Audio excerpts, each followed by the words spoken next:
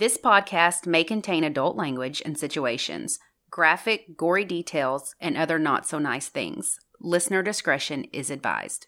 I'm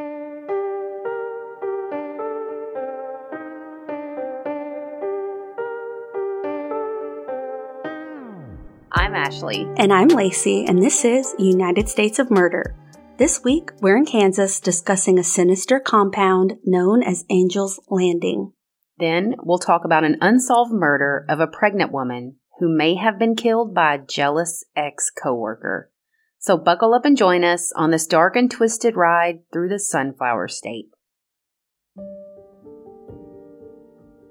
Natasha Tormey, who was born into the Children of God, wrote, quote, "What I remember most about the cult was feeling lonely all the time.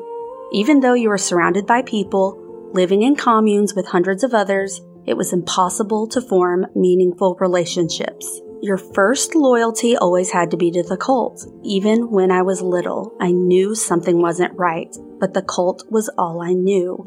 I had no way of knowing what life could be like.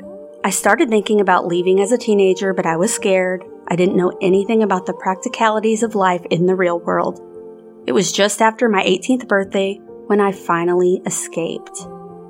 Life on the outside was so incredibly difficult. Like many other ex-members, I suffered from severe depression and even considered suicide on a few occasions. It's difficult to explain how isolated you feel when you leave a cult. You feel like you'll never belong in normal society, like no one will ever understand you. I'd say to anyone thinking of leaving a cult that they shouldn't give up. You can find the strength to rebuild a life that you're in control of. Even when it seems like there's no hope, it will get better. I will warn you, this is a little heavy. It's a cult. Your opening was super sad. Yeah, so it does contain crimes against children, unfortunately. Lacey, no. All cults are not all. I'm not defending any cults, but I'm just saying this is usually when a cult is involved, sex crimes are involved as well. And by the way, Natasha, who I quoted in the intro, is the author of 2 books about her experience born into the Children of God and Cults, A Blood-Stained History. But I'll be talking about a different cult today, and it's about Daniel Perez, who later became known as the leader Lou Castro. Ring a bell? It does ring a bell. It's not one of the more well-known, infamous, quote-unquote, because there weren't that many people involved, cults. Yeah. So, he changed his identity after he fled from Texas before his 1997 sentencing on child sex charges.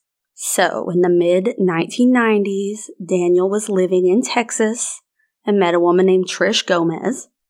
They dated, but ended up just being friends. In April of 1996, Daniel met another woman named Marilyn. She had a son and a 14-year-old daughter. Marilyn was getting ready to move to Amarillo, and Daniel said that they could stay with him in the weeks leading up to her move. During this time, Daniel forced Marilyn's 14-year-old daughter to engage in sex with him on multiple occasions.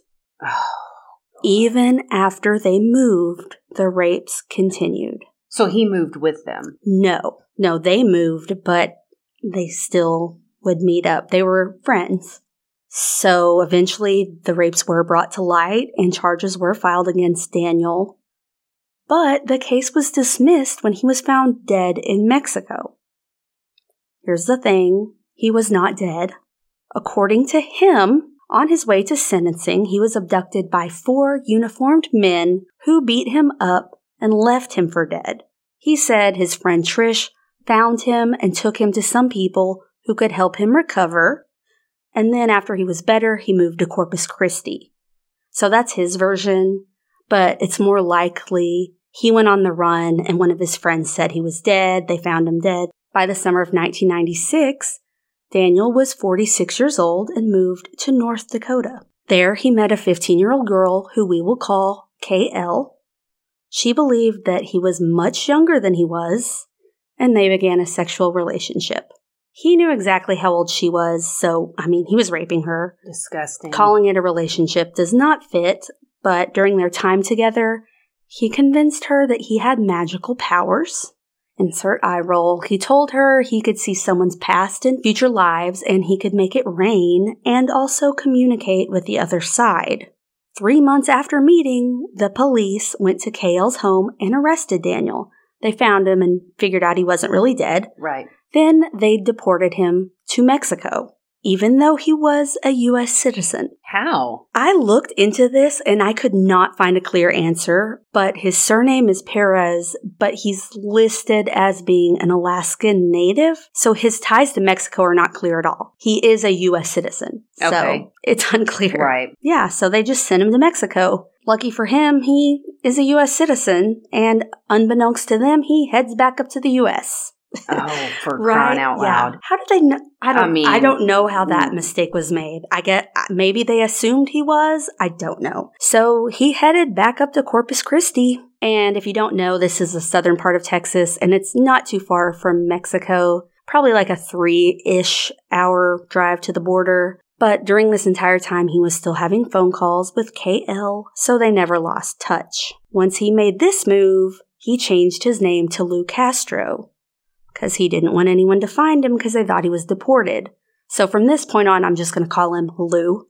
It fascinates me how easily it is for these people to just take on a new identity. Oh, for sure. And this is a case that when I talk about it still, I'm like, oh, this is 80s. But it's not. It's 90s and 2000s. But it's like, I mean, when you, clearly I don't know anything about getting a new ID, but I would think that, I mean, you don't have to prove who you are or why you're changing it. You can just go up there and say, I want to change my name to Lacey Olson. And I need a new social security number and blah, blah, blah. So with Lou, he didn't legally go through any of that. He just started calling himself that to other people. So he didn't. It was not technical. So he didn't have like a photo ID or anything with this name on it? Okay. Well, he might have had a fake one, but not like he never went to the DMV. Yeah, no, he didn't do anything legally to obtain this stuff. So after moving back, he met a woman who shared the same apartment building as him named Mona Griffith. I guess you can still get an apartment. I mean, it is the mid-90s. Crazy. They hit it off and end up moving in together. Of course. Mona also had a 14-year-old daughter, named Lindsay, and a son named Cody. Then they decided to move to Wichita, Kansas. Cody decided to stay in Texas with his father, but Lou, Mona, Lindsay, and Lou's old friend Trish moved together. Trish, who found out that said he was dead. He was raping her daughter. No. Okay, it's very confusing. So Trish was his friend he dated before Marilyn. Okay. Thank you. Yes. Okay. They were just friends. So they've been friends this whole time. Okay. And she'll be in the story later as well. So they're all over the place because a few weeks later, they moved to South Dakota. While they're there, Trish met a guy named Brian Hughes, and they end up getting married. So it's very confusing because you would think Lou and Mona are a thing, but that's not the case. She met a man named Jim, and they got engaged.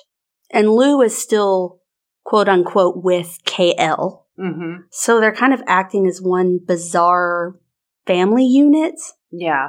It's very, you know what I mean? It sounds very incestual, even though it's not. Yes, it's just gross. They're living together, but they're not necessarily dating each other. I mean, you can be friends with the opposite sex. I'm not saying you can't. Yeah. It's just it's a lot. It's complicated. It's very complicated. Well, together, like all of them, they all meet with a life insurance salesman. You know where this is going. Mona decides to take out a $750,000 policy on her life. And then she named Lindsay, her daughter, as the beneficiary.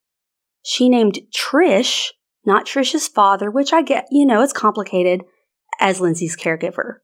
So this woman that she barely knew is now her caregiver if something happens to like her. Her godmother, basically. Yes. Which is fine, but it's fishy. You know what I mean? Like, it wasn't long. They didn't really know each other well. They weren't lifelong friends. We don't know what led her to make this decision because ultimately, Mona, Lindsay, and Mona's fiancé, Jim, went missing. The child, too? Yep. So, Lindsay is the beneficiary, She's missing too. Lou and Trish tried to cash in on Mona's life insurance policy, but no dice because at this point, no body, no crime. They could still be alive. Death. Yeah, exactly. Well, and just because, so she thought that just because she was the caretaker of the minor, that she would get the money if the minor also. Which is true. That is how it was set up. But still, you have to have a death certificate. Mm-hmm. It's not easy. Well, I mean, it's easy enough for these fools, but you know what I mean. You have to have papers. Or a certain amount of time has to go by before they can be legally declared. Exactly. And when people pop up like, hey, give me the money, it's like, red flag. Well, he should know he was dead. And then he came back. Well, eventually they were found, but it was not good. So Jim had a private pilot license. So they went on a ride one day and something went awry and they wrecked. Fishy. But the remains were found. The wreckage too, and this meant Trish got the life insurance policy money. So by the time 2001 rolls around, Trish and Brian have a baby girl named Nicole. They moved back to Wichita, Kansas, along with Lou and KL. So they're a hot item again. Yeah, she's out of high school at this point. You'd think Trish would avoid life insurance after all this, but no. She took out a $1 million policy on her own life. That included an accidental death rider. I had never heard of that before, so I looked it up. And basically, an accidental death rider gives your loved ones access to a larger cash payment if you die in a covered accident. She named her husband Brian as the beneficiary and named KL as the co-beneficiary. And she has a daughter, so I know it's a baby, but still, right? Doesn't make sense. They ended up adding a woman named Jennifer Hudson to the family, and she was a real estate agent from a few years back when they were living in Missouri. So they ended up becoming friends. She spent a lot of time with Lou and ended up divorcing her husband and moving to Kansas with her 2 daughters in June of 2001. She had a 10-year-old named Emily and a 17-year-old named Sarah. Sarah did not like Lou at all, but her mom had a special bond with him.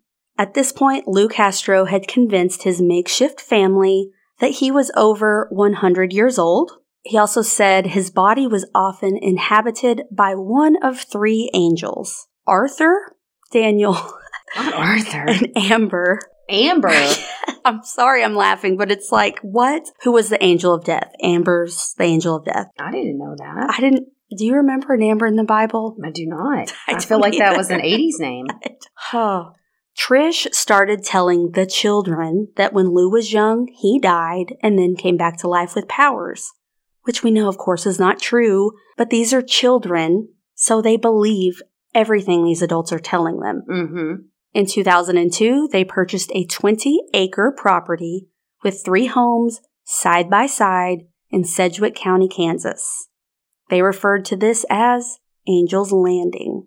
It was basically a compound, and there were structures on the property, mostly places for their vehicles, but it was not like a Warren Jeff situation. It was nice. Mm-hmm. They had a large property, nice things. They were living an extravagant lifestyle somehow. Well, because they had $750,000. Yes. Their cars were fancy. Most of them were worth more than $40,000. They also had a swimming pool.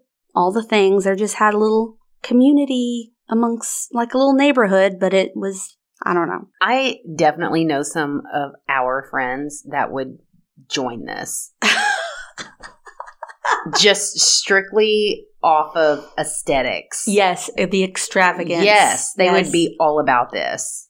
So he did not appear to work, Lou, at all. So this is what ended up putting him on the police's radar a couple of years later in 2003. Because it's like, okay, what's going on here? Well, Lou had 10-year-old Emily move into the master bedroom with him. And my mind cannot fathom how other adults would be okay with this. I know there's a ton of manipulation involved. It's just, I can't, my mind can't understand that. But He convinced everyone that he needed someone pure to share his bed with. What? And he needed a young virgin to take care of him or else he would die. And they believed this. I know. I hate your case so much. And I don't want to I'm not getting into the graphic details on the sexual assault. The court records do, and I wish I didn't even know. But ultimately, he forced Emily to do everything you can imagine with him. And he forced her older sister, Sarah, to have sex with him as well. And eventually, he was raping all the female children. If they didn't comply, he would threaten them at gunpoint. This is why I rarely cover cults, because it's so much of this. It's just... I don't understand why these cults think sex equals God equals you're the Messiah, what the fuck? I don't know. It's hard to wrap my head around it. There was not another case in Kansas you could have found. Probably, yes, but people ask for cults, and I'm like, okay, but they're so always like this. They are. Is there a cult where kids aren't ever involved? There probably is, so. But Lord, what about the one or sex stuff? What about the one in that was the Comet one where they put the Nikes and the sweatsuits on, and what was that one? Oh, I don't remember what it was called. But you know what I'm talking about. There were no kids in that. They were all like, continue. In June of 2003, Sarah was on her way to a car dealership where Lou was supposed to meet her. He met all these people for stuff, but they would make the payments. You know what I mean? Mm-hmm. So he wasn't trackable. He had no paper records. Yeah. But her little sister, Emily, called to tell her that Trish, who was 26 years old at this time, had accidentally slipped and fallen into their pool. She died. This was no accident. In fact, Lou told Emily beforehand that it was Trish's time to go. He said that Trish would be found dead by the pool after she fell and hit her head, and he asked her if she wanted to be there when it happened. Emily's 11 right at this point. Same age as my niece, Emma. Yeah, and she's like, no. This makes me nauseated, yeah. So Trish, as odd as it sounds, was like a second mother to Sarah and Emily. Mm-hmm. So she said, no, I don't want to be there. But he told her that she had to go after the death because she needed to put little Nicole, Trish's daughter, into the pool and then pull her out real quickly and call 911. Like she had fallen in and Trish had went in after her. Exactly. So she did that. What a sneaky bastard. Yeah. She called 911, said Nicole fell into the pool, and Trish ran, slipped, hit her head while trying to get her, and drowned. Yep. And it's plausible. I mean, Emily and Sarah didn't want her to die, but at the same time, he had convinced them that she would come back in a newer, healthier body. I'm like, she's 26. You know, they believed that. The paramedics believed Emily's story. I mean, it's a little 11-year-old girl. Exactly. Her cause of death was listed as accidental drowning. An autopsy was still conducted. The coroner noted a blunt force injury to Trish's head, but they chalked this up to a result of slipping before falling into the pool, not of someone banging her over the head. After this, of course, Brian, Trish's husband, became severely depressed. He started talking more and more to Lou, and Lou would assure him that one day he would get the chance to go to the other side. So he kind of tricks these people into thinking death is a good thing, you know what I mean? Death is a good thing, and they're going to come back anyway. They'll be better. Everything's going to be fine. And Brian received Trish's life insurance money in August of 2003. And wouldn't you know it, some new flashy cars showed up at the compound. And he got custom vanity license plates made that all said Angel 1, Angel 2, Angel 3, so on. I mean, how cheesy can you get? Roll my eyes in the back of my head. I feel like that anytime I see anybody's license plate. It better be funny. Says something. If they're funny, I will get a giggle, but anyways, go. I'm going to get one. Do not. I'll figure it out. I'll figure one out. What are you going to put on your car? I don't even know. Send help. I'm out of gas. OnlyFans for tooth. How many letters? OnlyFans for tooth. I need one of those too. Mine's going to be OnlyFans for tooth number 2. You can be number 1. Oh, man. Shut up. Talk about your cold. I'm sorry. I know. No, this is not a funny thing.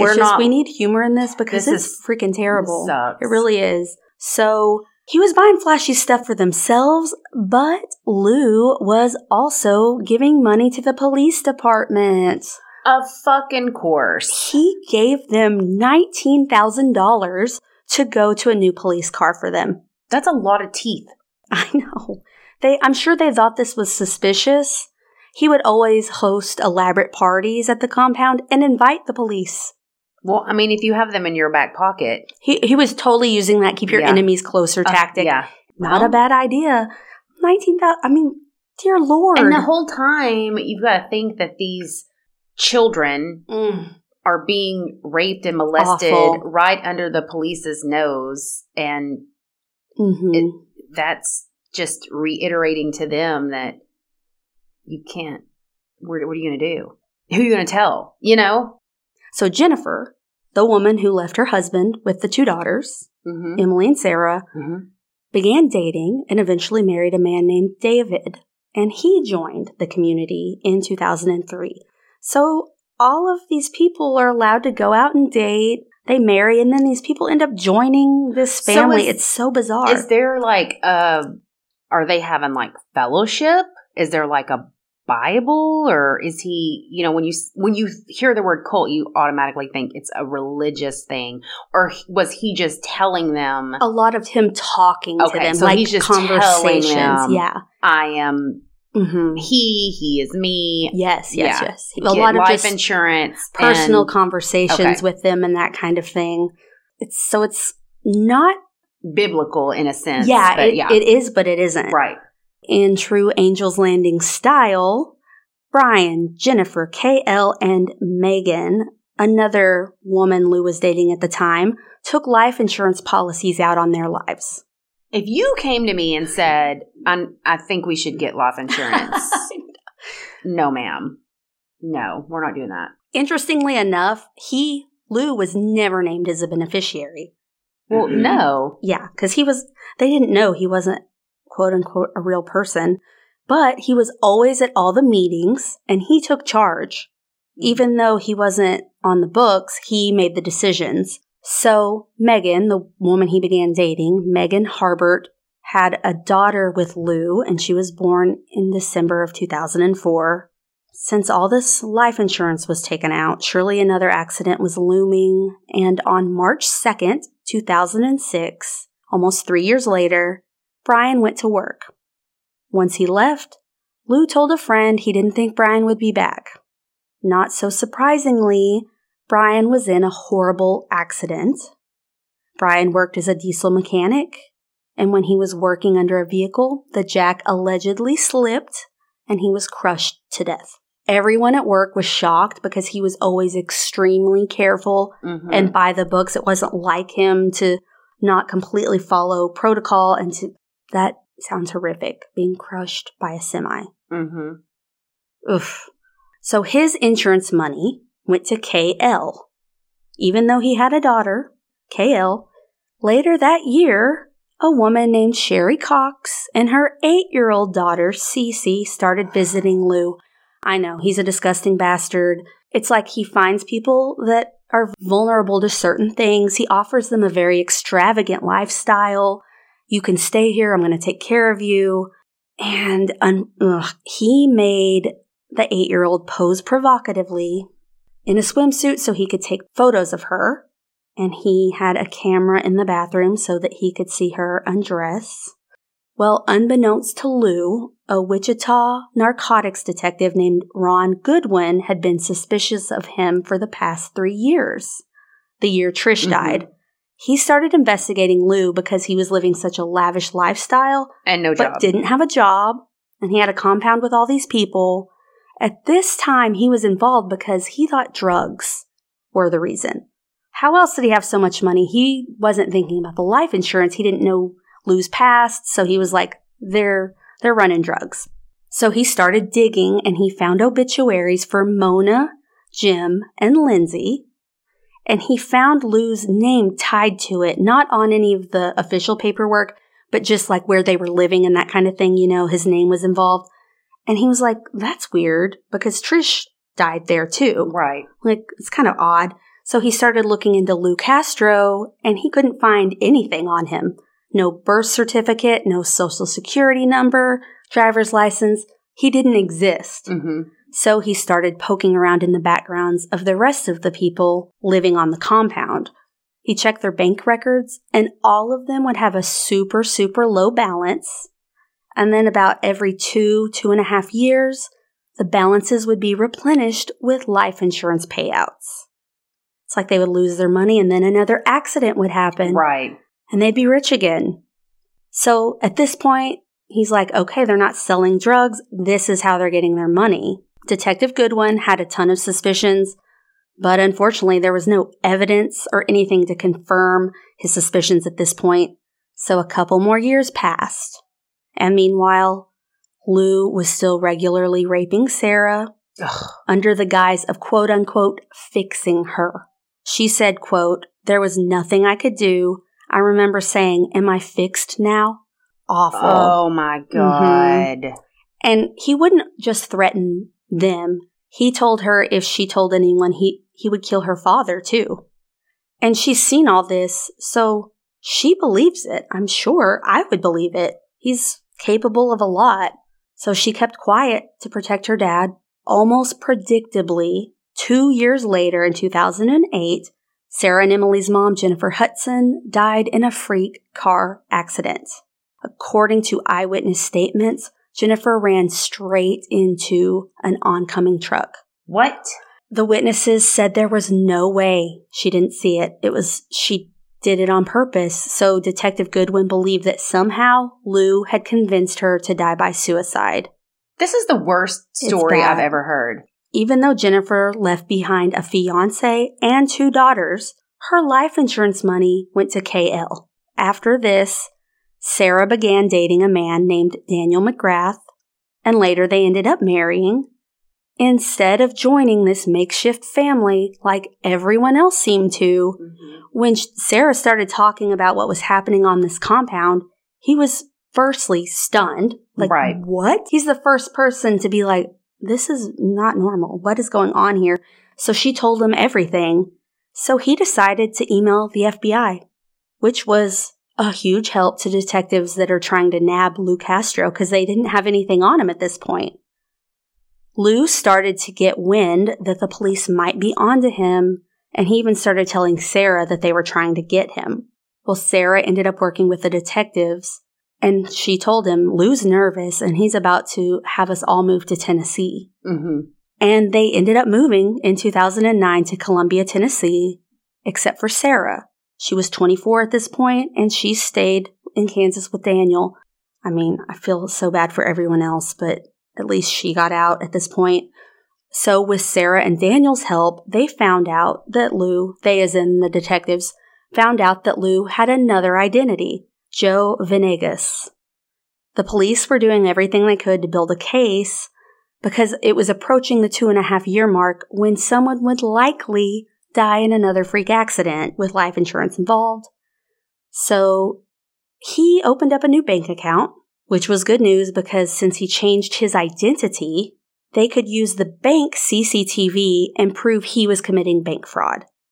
Because this isn't his real identity. Right. He's not a real person. You can't open up a bank account, so he's doing something illegal, and they can finally catch him.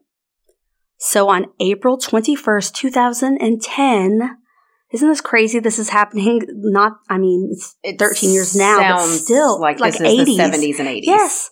So a search warrant was executed for Lou's home in Tennessee. They found several firearms and 2 wallets with different identities, illegally purchased, and this was enough to take him into custody. After all this, they had never had his fingerprints.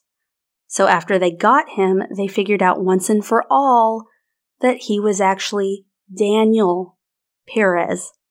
So now I'm going to call him Daniel again. It's confusing, but back to Daniel. Through interviews with Sarah, Emily, and other members of the commune, they uncovered Daniel's shocking methods of manipulation and abuse, and he was charged with 28 felonies. All of his sex crimes and rapes were uncovered, and Emily told investigators about Trish's real drowning, which helped the prosecutor's case. Sarah also revealed that Lou had sat her and her sister down, Emily, and told them it was time for their mother to die. Sarah had gone to her mom to tell her what Lou had said, and Jennifer just assured them, don't worry about it, don't worry about it. That's so incredibly sad. It is. And because of how he was, an angel of death and that kind of thing, I'm sure he had convinced her that she was going to come back. It's so hard to wrap your head around, but by the time of the trial, the charges were amended to 1 count of first-degree premeditated murder, 1 count of sexual exploitation of a child, 8 counts of rape, 7 counts of aggravated criminal sodomy, 3 counts of aggravated sexual assault, and 8 counts of making false information. Of course, Daniel denied everything and said the sex was consensual. With an 11-year-old? Which is disgusting. And she was 10 when it... Or 10, Sir, you can't have consensual sex with children. No, you can't. No. Oh, my God. It makes me want to vomit. He also said he never claimed to have supernatural powers. He had no idea where the money came from, and the women on the compound handled it all, and no one believed him. Obviously. I mean, give me a freaking break. Emily testified and said, quote, I was 10 when my childhood was over. Other 10-year-olds were riding bikes or playing with dolls. I was laying naked in a bed with a pillow over my head, just waiting for it to be over. While other 13-year-olds were getting boyfriends and holding hands, I was holding on to my secret and losing people I loved one by one. When other 16-year-olds were experiencing the freedom of learning how to drive and planning parties with friends, I was planning my own death every day when I drove to school. I can't even. Oh my God. Saddest thing I've ever read. Ugh. In February 2015, he was convicted on all counts and sentenced to 80 years in prison. So he will be eligible for parole in 2095, but he'll be dead. He's currently 64 years old. So, Yeah. So he's currently behind bars at Lansing Correctional Facility. And in total, the police were investigating him for 9 years before they had enough evidence to make an arrest. Because he handled things through all these other people and was careful about everything he was doing. There's an episode about this case on Deadly Cults, which is on Oxygen, which is a show it's hard to watch because they're all freaking like this. Sarah talks about her experience on it, and she said, quote, I don't think cults are common. I think my situation was very uncommon. My mom just kind of accepted all these whimsical things that he would tell her. She was just sucked into it. I don't think it's a very common thing, but I also think that there are people in a cult who may not realize they're in a cult until they've been out for a while. I didn't realize I was in a cult until I had been out for a few years. She also said, you can survive a traumatic event, you can move on, and life can be good after a storm. So I got a lot of my information from the court documents, OxygenHeavy.com, NBC, and other sources. I'll link up in the show notes, but this is one of the worst cases I've delved into for a while, and it's a longer one. This was not good. I feel like after that, we need a break. Yeah. Thank you. Is it my turn it's now? It's your turn. I had no idea how long that was until I stopped recording, and woof. By the way, that cult is Heaven's Gate that I was talking about with the 90s. Yes. There's a documentary on Netflix or something, yeah. Okay, here we go. It's my turn. I'm ready. I don't know anything about your case. It doesn't suck as hard as yours in the terms of all the trigger warnings, but it is equally awful. Jodie Lynn Campbell was born in Lincoln, Nebraska in 1969. She graduated high school in 1987. Sean and Jodie met in Nebraska while Sean was attending the University of Nebraska in Lincoln, and they were married in October of 95 in South Dakota.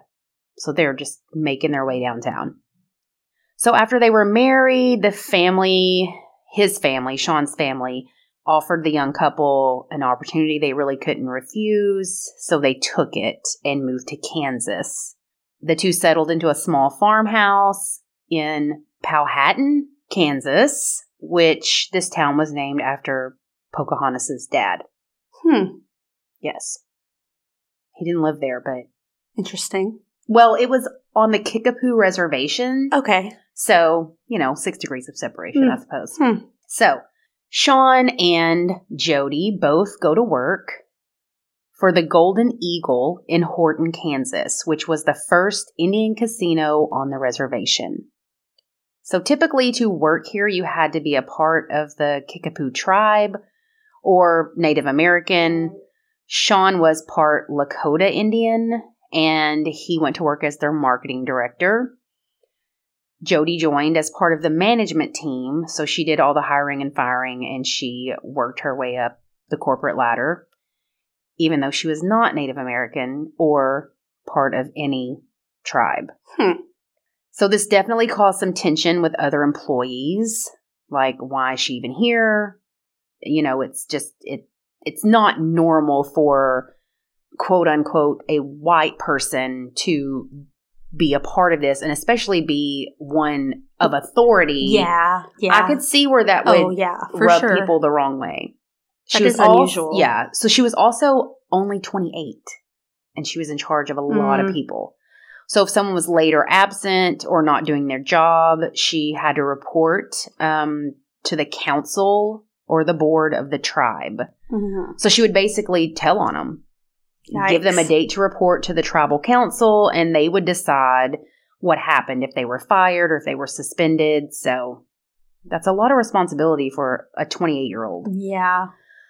So she had one particular employee who had a bad attitude, who had been late multiple times, and she reported him the first time he was put on probation. But the problems escalated, and he was eventually fired. He then in turn filed a grievance against Jodie, saying that she had been late for work for an entire week.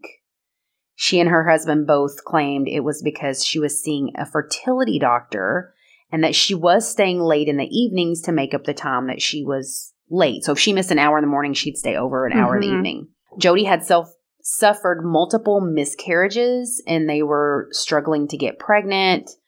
They wanted a family more than anything, thus the fertility doctor, but Jodie was fired. She fought over the next few months to get her job back, and they agreed to consider it, considering this was, she had doctor's notes. It wasn't because she'd slept late or was hungover. She was at a doctor's appointment. Yeah. So it wasn't long before that word got out, she may be getting her job back.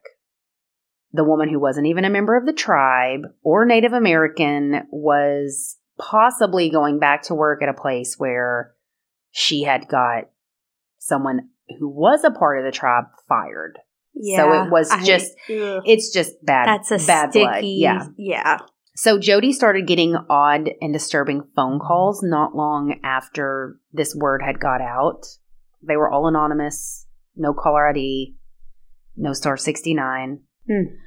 So Jodie finds out she is pregnant. Wow. And they are past the point where she would typically miscarry, and they find out that the baby is a girl. So this is a very exciting time for the family. So one day in November, they had spent the entire day baby shopping and had settled in on the couch for the night. They heard something outside, like a pop sound, and their dog was going nuts. So Sean heads, towards the back to see what was going on. And Jodie runs back into the bedroom. Suddenly, someone jumps up with a high-powered rifle and starts shooting at their house. Sean said at first it sounded like a popping noise, then escalated to sounding like someone had lit a pack of firecrackers. They were definitely a target. Like I said, they lived in the middle of nowhere. There were no neighbors, so it couldn't have been someone out in the woods hunting and just, whoops, we didn't see your house. No. One of these bullets, tragically, hits Jodie, who was 7 months pregnant, in the head. Oh my God. Right above the left eyebrow, and kills her instantly. Sean grabs a sock from the floor in the bedroom where Jodie had ran into and holds it over his wife's wound and calls 911, hoping that they would arrive in time to save their unborn daughter, who they had already named Jordan Shea. It took the ambulance about 15 minutes to arrive, and unfortunately, the baby wouldn't make it either. The whole house is riddled with gunshots. Jodie and baby Jordan were buried together in Lincoln, Nebraska, where she had, originally been from. The police found numerous shell casings at the scene. Brown County Police handled the case with the help of the Kansas Bureau of Investigation. Sean tried to get the FBI involved since reservation is federal land, but even though the tribe considered his house to be part of the reservation, new boundaries at the time meant that it was technically right outside of it, so the FBI couldn't get involved. So it wasn't technically federal land. Oh. It's believed that the murderer was possibly seeking revenge upon Jodie for firing either them or someone from the casino. It's believed that there may have been more than one person involved. An inquest did take place and people who were believed to be involved were interviewed. So the police narrow the suspects down to 3, but have had no luck at getting anyone who knew anything to talk. Law enforcement believe this is due to the mistrust that many Native Americans hold for law enforcement. This case was featured on Unsolved Mysteries in 2001, and the Kickapoo tribal chairperson who was serving at the time appeared on the show and asked people who knew anything to come forward. She was fully cooperative. Several people that belong to the tribe have been reported saying that they know who did it, but they are all too scared to come forward for retaliation. The gun used in the murders has never been found. And police do think that they have, obviously, the motive and who the person is. It's never been proven. Seriously? Sean was never a suspect and eventually left Kansas and moved back to South Dakota. He did marry and go on to have children. He lives on the Rosebud Reservation and serves as a Democratic state representative for the state of South Dakota. And he also works at the Sinti Gleska University. So this case has never been solved. Oh my gosh. I know. So I got all my information from an All That's Interesting article, Medium article, and the Unsolved Mysteries episode. It's season 14, episode 4, if you want to watch it. So yeah, it's never been solved. I wonder. I mean, snitches get stitches. They're like, we're not talking. We don't want. It's sad, but it happens a lot. It's complicated, Yeah. Do they think the killer did it on purpose? Like, was it a threat or was it was the bullet meant to hit her? Is it just no one really knows for sure? No one really knows, but it could have been either. But he headed towards to see what was going on. She went to go to the bedroom to hide. And they think maybe she stopped and turned around to see where Sean was, if he was behind her.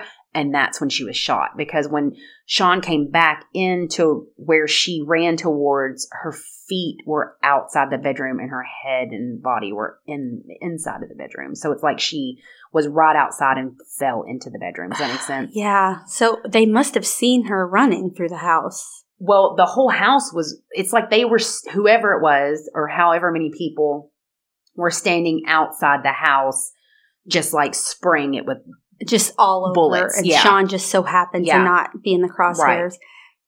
They had to have known she's pregnant. And her baby would be a member of this tribe. No. Well, the husband was part of a different tribe, not the Kickapoo. Oh, you're right. Lakota, right? Yeah. Okay. So, never solved. I'm sure I've made a lot of enemies at work, and I have worked with a lot of people over the years in my 42 years of life that I do not like and could not stand to work with, but not to this level. No. It's scary. Yeah, it honestly is, because it's one of those things you never know who you're pissing off and how everyone's level is so different. That's why sometimes like one of our friends, if he starts yelling at cars or whatever, I'm like, they might just turn around and shoot you. They may be having a bad day, and you can't just. Yeah, they're not the one. There are plenty of people I want to flip off too that pass me or whatever. But they might also follow you to your house and beat you to death. It's scary. You just. Well, and you have to, as a job, like in her job, she had to fire people. It wasn't personal. Oh my God. And it's like she wasn't even the one that would fire people. She would report to That's terrifying. The council, and they decided what happened. Oh, man. So, sucks. That is terrifying to know that just over something like that, you can freaking... He lost his wife and his child because somebody was late for work and they got fired. It's nuts. So anyways... Next week, we're in Hawaii. Oh, God. That is true. Ugh. Got any news for me? Oh, yes, I do. Yeah, I'm just like trying to figure out. We're never going to know who did this. No. Because we're not in the inner, we're not in the tribe. We're not in the inner circle. And they don't want to get, outsiders involved. I mean, maybe they do. I don't know. Anyway, we have a new patron. Yay. Yes. Sarah J. from Washington State. Awesome. Yes. Thanks, Sarah. Yes, thank you so much. Exciting. I'm on top of it. I sent her goodies out in the mail today. So, phew. And we are recording the Patreon tomorrow. Yes. Sorry, we are late. We need to get it together. We were on a hiatus. We backed it up. But, yeah, we are going to have a new Patreon episode for January. And we're going to be talking about true crimes that are in the news now. 2023 is busy. It is. With tons of bad shit happening. It happens fast. It's a lot.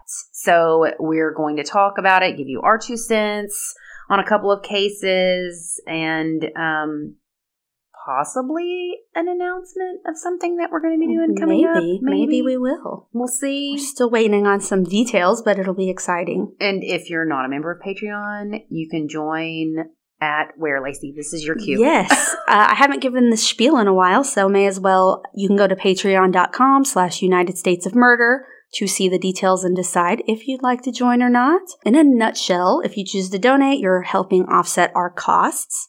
We're an indie podcast, which means we do all the work. We do it all. If you're a patron, we give you a shout out, send you some stickers, maybe a shirt, depending on your level. We release our weekly episodes early, and they're always ad-free. And we have monthly bonus episodes. Yay! Have I sold you yet? And if you're on social media, follow us on Instagram at United States of Murder or on Facebook at US of M Podcast. Have all these links up in the show notes. And if you like us, leave us a review. It's free, it helps us, and we appreciate it. Very much, very much. Did I miss anything? That's just spiel. This is Lacey's podcast today. Sorry, I didn't mean to hog it all. Take it over. I'm so sorry. No, I love it. Anything else going on with you besides your chipped tooth? Well, I'll discuss more in my wacky, but... there's something? Oh. No, my tooth. Oh, your my tooth. tooth is the wacky. Lacey and I are not having good oral health in 2023. Foot and teeth for me are a no-go, and so if you don't follow us on Instagram, I do little live videos of me making the cocktails we drink that... Are you not going to do this? I have a chipped front tooth. It's not. You can't even tell. Oh, my gosh. I can't even see it. But you know it's there. It's a front tooth. I get it. My dentist, it's weeks. He's on vacation. He doesn't have another dude. this is me for now. I'm not leaving this house. Oh, man. We are from Arkansas, aren't we? I mean, damn. Yep. Are they not putting fluoride in our water? What's going on? Oh, How are your New Year's resolutions? You're still going to your workout classes? Yeah, and she's trying to murder me. No, it's good. That's just weakness crying. I don't know. Okay, y'all. I joined a gym thinking it was kind of like fitness classes. I think I unknowingly joined in some kind of CrossFit situation. Oh, no. It's not called CrossFit, but they make you do all these weird things. By weird, I mean like you're like pulling ropes and then you're bear crawling back, and then I can't bear crawl. Listen. And all these people have been there for years. And like, they'll be like, okay, I don't even know. She'll just say abbreviations. Now you can't. And I'm like, what the hell is that? And you have a snaggletooth. Well, I have plantar fasciitis. Oh, no. I'm a mess, so I can't go for a few days. She sounds like an old lady over here. I am, and my dog has kennel cough. I think he gave it to me. No, I think my dog sees ghosts. The last couple of nights, it does. Maybe my house is haunted. I don't know. Is it a bug? She sleeps at the foot of my bed, and the last couple of nights, she's jumped up and barked at the ceiling, like in the corner of the ceiling. So I don't know if I got a dog that has a demon attached to it. I don't know if she sees my sleep paralysis demon. I don't know. But is there any light that flashes in that corner? Maybe she has what Rhodey has, where he just panic jumps and OCD. I don't know. Have fun with that if that's the case. I hope that's not it. But well, I got a dog trainer now. It's a whole thing. I'm like, our lives are falling apart. Our teeth are falling out. Please help me. Is your plantar fasciitis foot the same one that the witch doctor? Yes, it is. It's the same freaking foot. It's a side effect from that voodoo. I'm going to cut the whole freaking thing off at this point. I mean, I can barely walk on it. You can't have a snaggletooth. I need a boot. And only one foot. Oh, man. I guess at least. Oh, boy. I don't know. Oh, so next week we're in Hawaii and we're not going to talk about our bodies falling apart or our dogs. Just kidding. Just don't make me we'll promise talk about that. Our dogs. I might have a new ailment by then. Oh, Who knows? Lord. Who knows? All right. Goodbye. Bye.